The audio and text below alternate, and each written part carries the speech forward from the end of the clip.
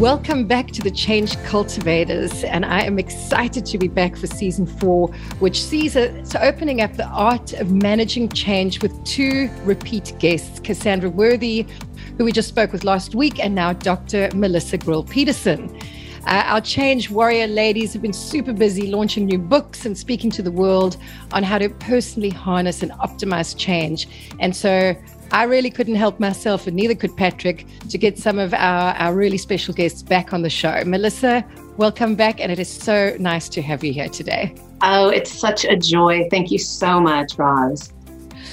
So at Change Cultivators, as many of you will know, we spend our time speaking to established and seasoned change leaders that have earned their stripes in managing and dealing with change, so that we can then share their experiences, guidance, and lessons learned with you, our listeners. And today we're taking a really fun twist on the concept of change by looking at longevity and leadership and how the language of our DNA can help us actually navigate change, if you can believe it. Yes. And who better than to take us through that than Dr. Melissa Grill-Peterson, who is a sought-after expert in focusing on epigenetics and precision longevity. So Melissa, you have a new book that's just come out. You've got the upcoming Longevity Summit, which we will discuss more on that a little bit later. And Melissa also has a great gift for our listeners that we will share at the end of the show. Yeah. So Melissa, with your book and with the summit, I wanted to dive quickly into the concept of epigenetics in precision longevity. And today, how we're talking about how this language can really, help us navigate change. And I know a lot of our listeners probably don't even know what the word epigenetics means. So I'd love you to start off and just give them a little bit of color around the context of epigenetics and the language of our DNA. Perfect. So our DNA is, of course, understood to be our human blueprint. And at one point, it was really thought that our genes were our destiny. Whatever you got, you're stuck with. Well, the blueprint is just that. It's a blueprint of potential.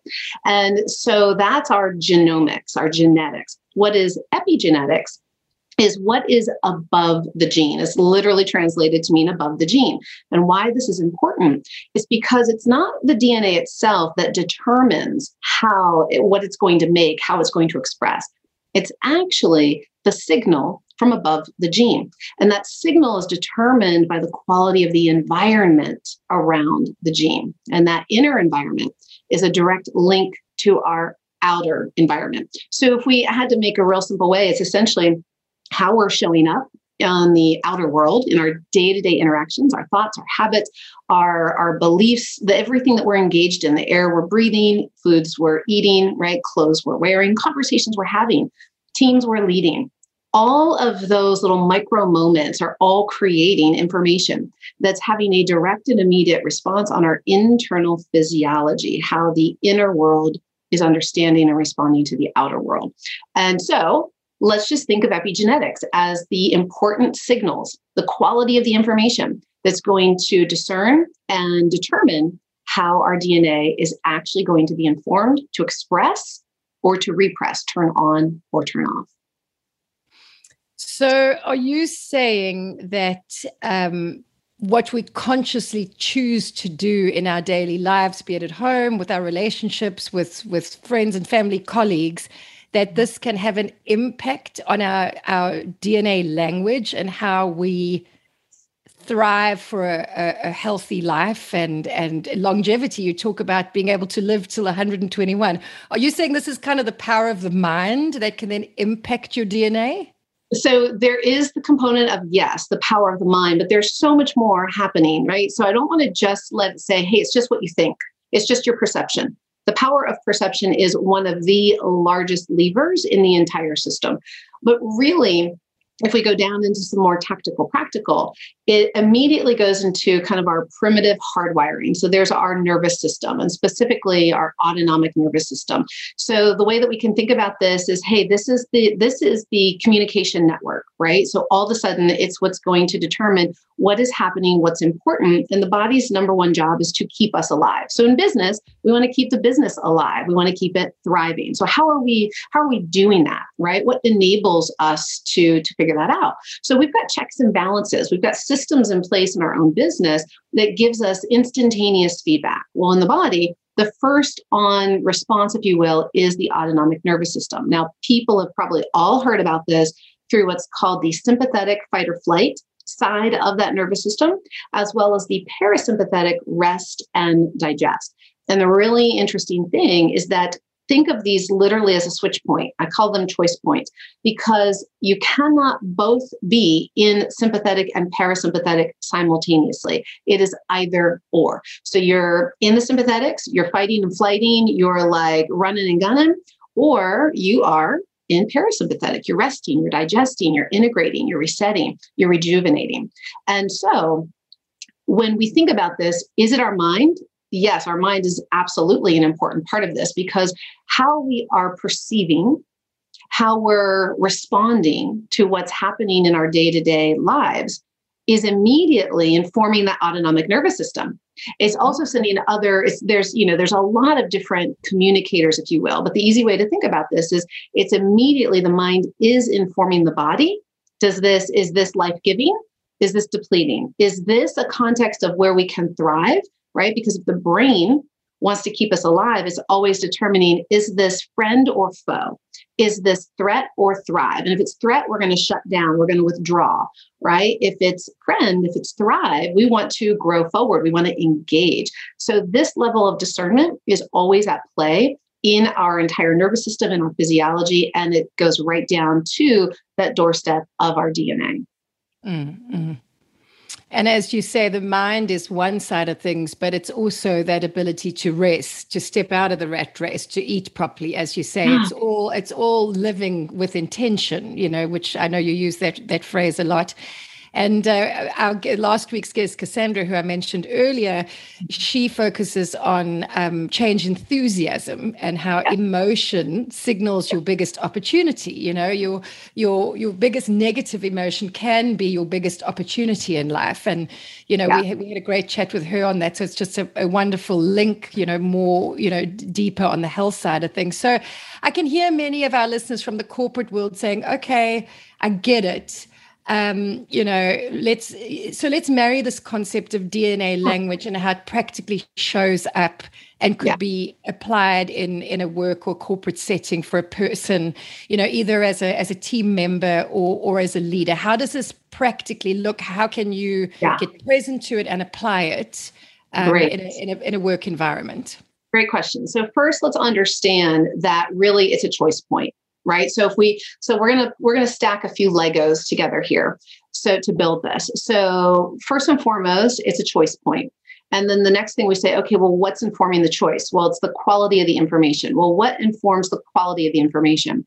In this context, it's the environment and all of the people and the places and the activities within that environment. Okay, so what does this mean in corporate America? So when we're looking at how we can navigate change, obviously as leaders, we're managing teams and people and the dynamics that's happening as well as bottom line and initiatives that are important for the company. And all of this happens in an environment. Now, obviously, since the pandemic, many of us are now working from home and those environments have changed.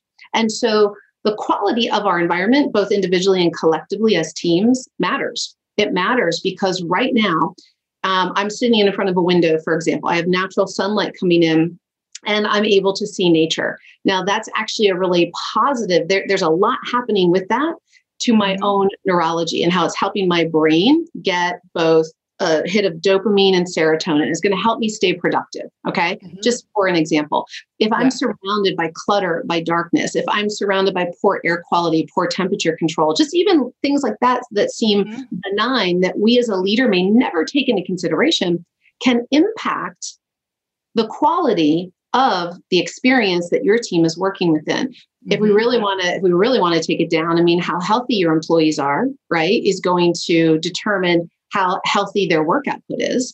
And so there's a lot of things that we just look to say, okay, what are these really key choice points that can become big levers. And I love that you were saying that Cassandra was saying, hey, even in the most negative, that could be an opportunity.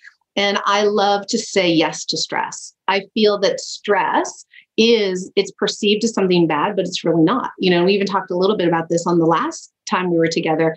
Yeah. Stress. And again, that autonomic nervous system, fight or flight, rest or digest. It's not that this is bad. It's innately good. And so here's what I want everybody to understand. Choice points, stress, loads to our workday, to our schedules, to our physical systems are impetuses for growth. They're impetuses for growth. And this is really important. Now, we as leaders like to just put our full, pedal to the metal and we keep going. And we just keep driving and driving and expanding and expanding. It's all about this growth, exponential growth. But here's the deal, is that what creates true anti-fragility, what creates true opportunity, true resilience, and true growth to evolve forward, to change forward, isn't about just going and going and going and going and going. That's when we actually move out of eustress, which is good stress, into distress. That's when there will be an overload. That's when there will be a crash and burn. And so what I mean by this is see those stress moments as opportunities to go great, to have that discernment in those choice points, to know when do we need to drive, and also what determines all of the success of all of this is the time to rest and integrate. Rest and integrate. We must do that. We must do that for our teams. We must do that for ourselves. If we have to literally schedule it on our calendars, it has to become a non-negotiable, and again, we talked a little bit last time that this also takes us into concepts of flow state, right? So if we want to navigate change, we have to understand it's choice, it's quality of information that's coming from that environment. And where do we see those opportunities to lean in and say, yes, like what is really stimulating that sense of thrive, of growth, of opportunity? What feels like a threat? And at what point do we feel like we are being overloaded, overworked? Because that's the critical choice point to say, foot off the gas, we must rest, we must integrate, and then we must reset. Yeah. And it's almost counterintuitive to human nature, because you think, I'm busy, I'm stressed, I've got so much to do, I've got to keep going. But that is, as you say, that is the obvious trigger point. When you're at that point, that's the time to say, let me step off the bus and go. And even if it's as simple as, I'm going to go and have an afternoon nap, or I'm going to go for a walk outside, you're in the office, I'm going to go for a half an hour walk through the park because I'm no good to anyone when I'm not thinking clearly and I'm tired. I had the pleasure of meeting Sir Clive Woodward a few weeks ago, and he was the very famous individual who took the British rugby team to win the World Cup for the first time in its history. And he wrote a book called How to Win. I think there's two versions, How to Win and Winning. But his unique approach on coaching this team to be World Cup champions was to look after themselves first. So everything from their diet, their health, their sleep, their relationships, how much time they were spending between the sport and home. And, he said in the beginning, they were going, well, what has this got to do with the game of rugby? And his whole book is about almost running rugby as a sport, as a business, which involves looking after your people, looking after yourself.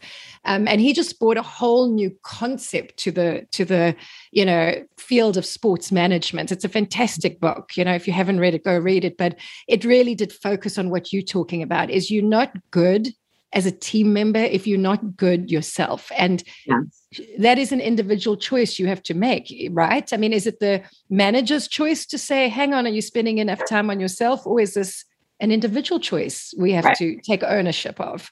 Yeah, we always have to start with self first. Nobody else is here to save us at all, period. End of story. Even the people we love the most. It's not anybody else's responsibility except our own. We are all sovereign human beings, individuals. And so while support is wonderful, right? Support is amazing. And we are creatures that are designed to connect. We need to come together to support one another.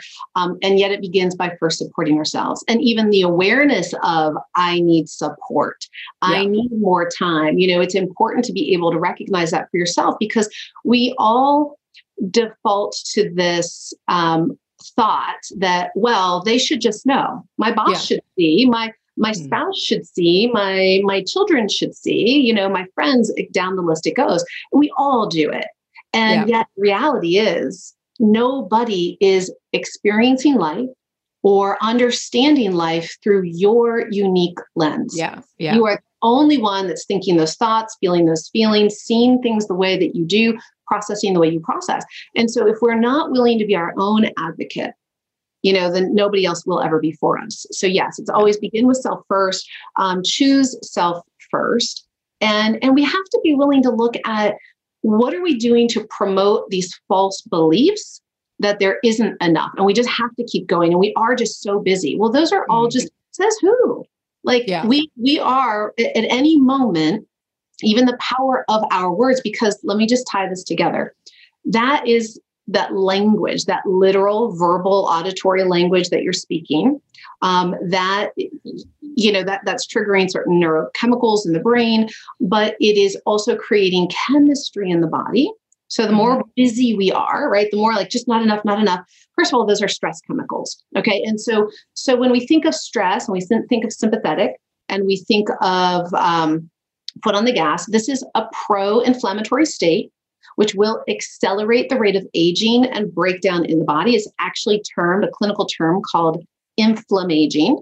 So if you are concerned about how healthy you are, your mental capacity, your physical capacity, your performance, then you do want to tune into how am I perpetuating stress or the sense of stress in my body, in my mind, in my work, in my team, in my life. And you're not going to handle it all at once. And that's okay. It's every day is a day that we get to just check in. And some days we're going to do really great and some days we're not. But the fastest thing I would say, Roz, and I know in our first interview, we talked about some principles, but I think if I could tell everybody this, it's when we think about what's that choice point, what's that moment when we are feeling overwhelmed, overloaded, and it feels like self-care is another to do on the list. I don't have 30 minutes to go for the walk. I have to be in this meeting, right? So then we go, okay, well, let's forget about 30 minutes. Can we start with 60 seconds? And instead of needing to put something else on our schedule, can we find natural moments throughout our current life that we could just add in some things that already support greater resiliency in our own body? Okay, because when we're stressed, that's closing down that DNA. That's creating what's called methylation. It literally closes off access to some of the very elements that your body needs. Okay, so with this, there is something called the vagus nerve, and there's called vagal tone. So the moment we stimulate the vagus nerve, we go into parasympathetic. So we do this little toggle state. And this could be 60 seconds of gargling. It's 60 seconds of humming. It's 60 seconds of slowing down your breath in and out through the nose. It is, there's a laundry list. I have a whole list, and maybe we can get this over to your folks, but it is some simple things that you can do just in your normal day. That can start to toggle that system. Again, those choice points. Yeah.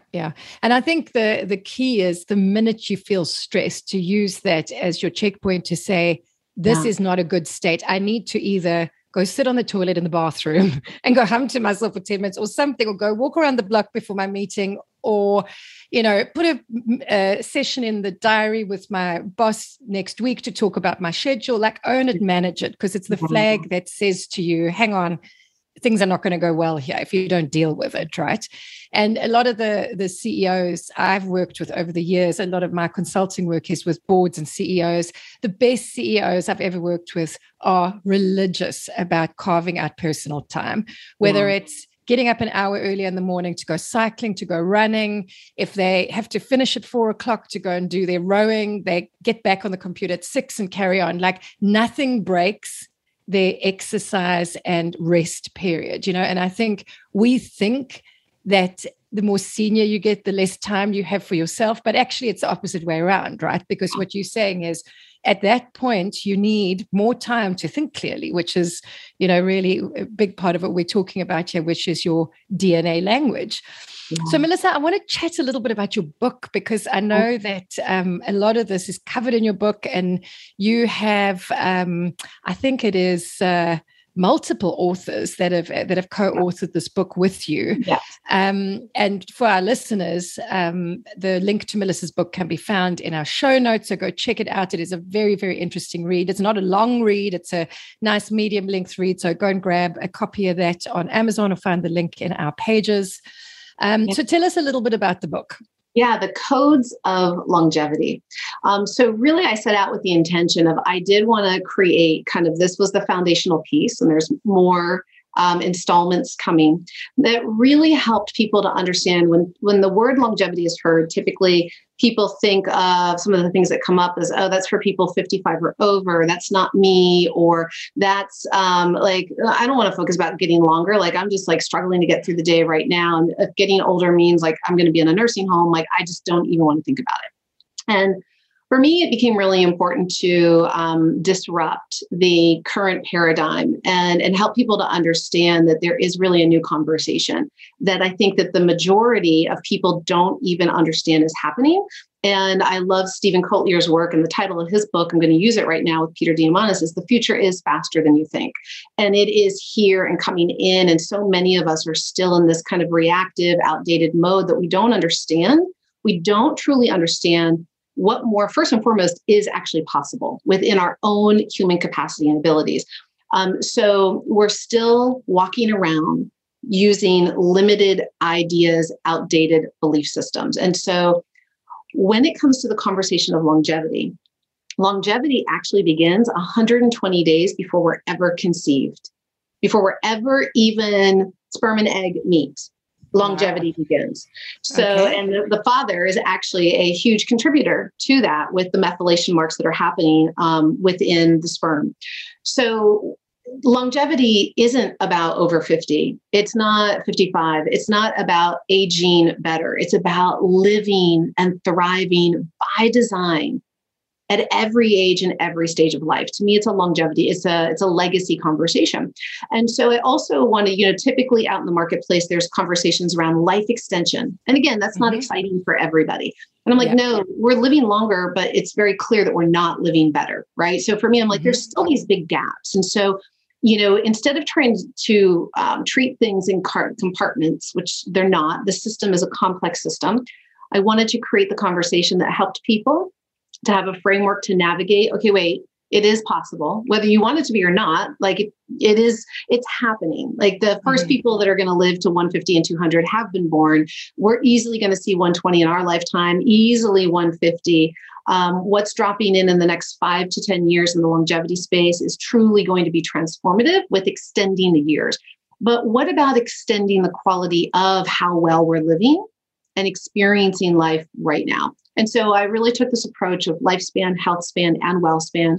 We looked at the mind, the body, the soul. We really brought this conversation together. We give people ways to discern for themselves and assess at the end of the book, like, hey, where do I need to kind of dip in? Do I have some health signs and symptoms that I really actually need to be more mindful right now to kind of slow down this aging process if I ever wanted to stop and reverse it, because we are in a stage where we can reverse age. So the codes of longevity, definitely different authors, because I wanted different voices of expertise. I didn't want to try to be all of that, even though I know about everything in there. I interview on it, I talk about it, educate, but you're not going to come to me to give you hormones, but can I guide you on hormones? Yes. You're not going to come to me for stem cell injections, but so I wanted the people in those proper lanes to be able to really share that information. Yeah. And I think the nice thing about the book is also pulling the medical and the practical together. So obviously there's medical things you can do, but there's also personal decisions you can make that they work together, or one can work without the other, but it's a nice pull through of the medical and the actual practical application of the concept. So what impact do you expect or hope people to get out of the book, both personally and professionally? Yeah, I think my biggest wish for people is that they truly understand just how limitless they are, that they are willing to get curious and just question their current beliefs and perceptions about what they think is possible for them. And to be willing, without judgment or shame or blame, just to genuinely be curious and go, wow, more is coming, more is possible. And now that I have a sense of that, what if I could express even more of myself, more of my potential, more of my desires, more of my intellect, my love, my connection, my creativity, my gift, my purpose and reason for being. So my biggest passion truly is up-leveling the expression of human flourishing around the globe. And so if this book on any level can support somebody to know they are more than maybe they've thought themselves to be, then I feel like I've done my job. That's awesome. So if you're feeling stuck, then you are stuck, and you should definitely get Melissa's book, and with some practical tips and professional advice on how to deal with that and guide you through that. And now I want to talk a little bit about your 2021 Longevity Summit is coming up on the 25th of August, and I know you have 65 of the world's leading longevity experts joining you on the summit. Now, this is your second summit on the topic. The first one was held last year with great success. What gave you the idea to start the summit, and how do you feel last year's one went, and what should we expect to see from the one launching at the end of this month? Yeah. I saw the opportunity last year as I was writing the book, right? I was in the book and had my foundational experts, and I was just like, yeah, I just really want to share this conversation. And there's so many amazing people out there that I just really want to bring together as many voices. And I want to continue. For me, I love to simplify the process because longevity feels super complex. Most health conversations feel very complex. And for me, I'm like, I just want to distill it down. There's a pattern here, and I'm really good. I'm, a verbal processor, and I like to take in auditory. So I'm just like, I'm just going to keep listening, and I'm going to keep looking through the research, and I'm going to find these pieces and these patterns that keep showing up. So think of best practices in business, right? What are best practices in life? And so it was my own little, kind of research project, if you will. It was really fantastic. And yes, season 2, I didn't know if I was going to do a second season, but it just kind of came back to me. And there were so many amazing people I didn't get to speak to. So much has changed even in a year.